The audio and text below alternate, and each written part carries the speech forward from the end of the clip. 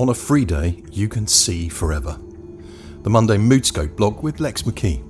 And it is, of course, a reference to that wonderful song, On a Clear Day, You Can See Forever. Let's see what I'm talking about.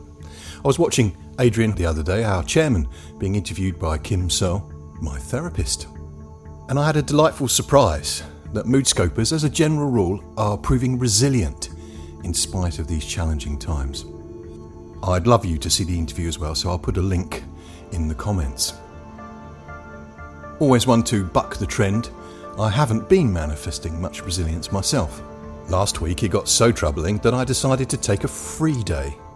Yes, right in the middle of the week when I should be working, I bunked off down to Lyme Regis and Colmers Hill near Bridport.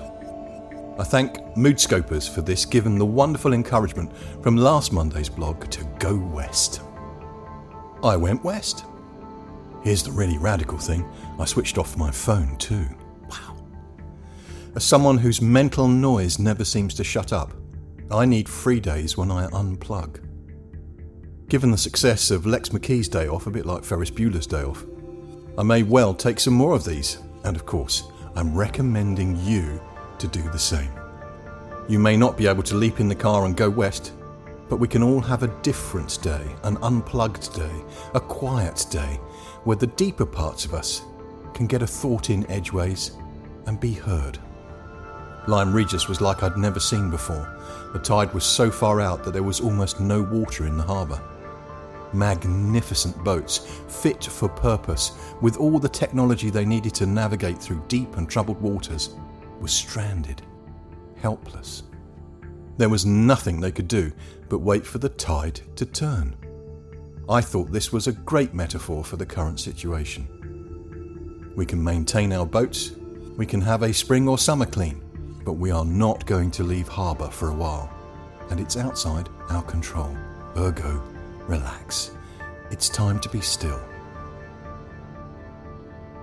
Secondly, I took a free day because I've been thrashing, desperately looking for some positive way forward. Looking at the sea, I realised I'd been drowning and needed someone else, someone outside of me, something bigger than me, to rescue me. When you're being rescued from drowning, the worst thing you can do is thrash, be busy, be frantic. You need to stop thrashing and let yourself be rescued.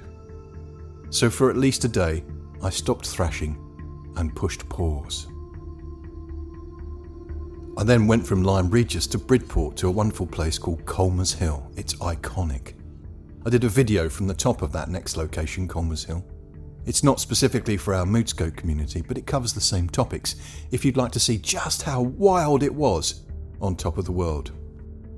And from on top of the world, I may not have been able to see forever, but I could see a lot further into the future than I could when distracted by my busyness and the noise of an otherwise troubled mind. Peace and stillness are associated for very good reasons. Be still and be at peace. If you too have had enough, take a free day and see what your heart says to you. Sometimes you need to be quiet to hear your heart.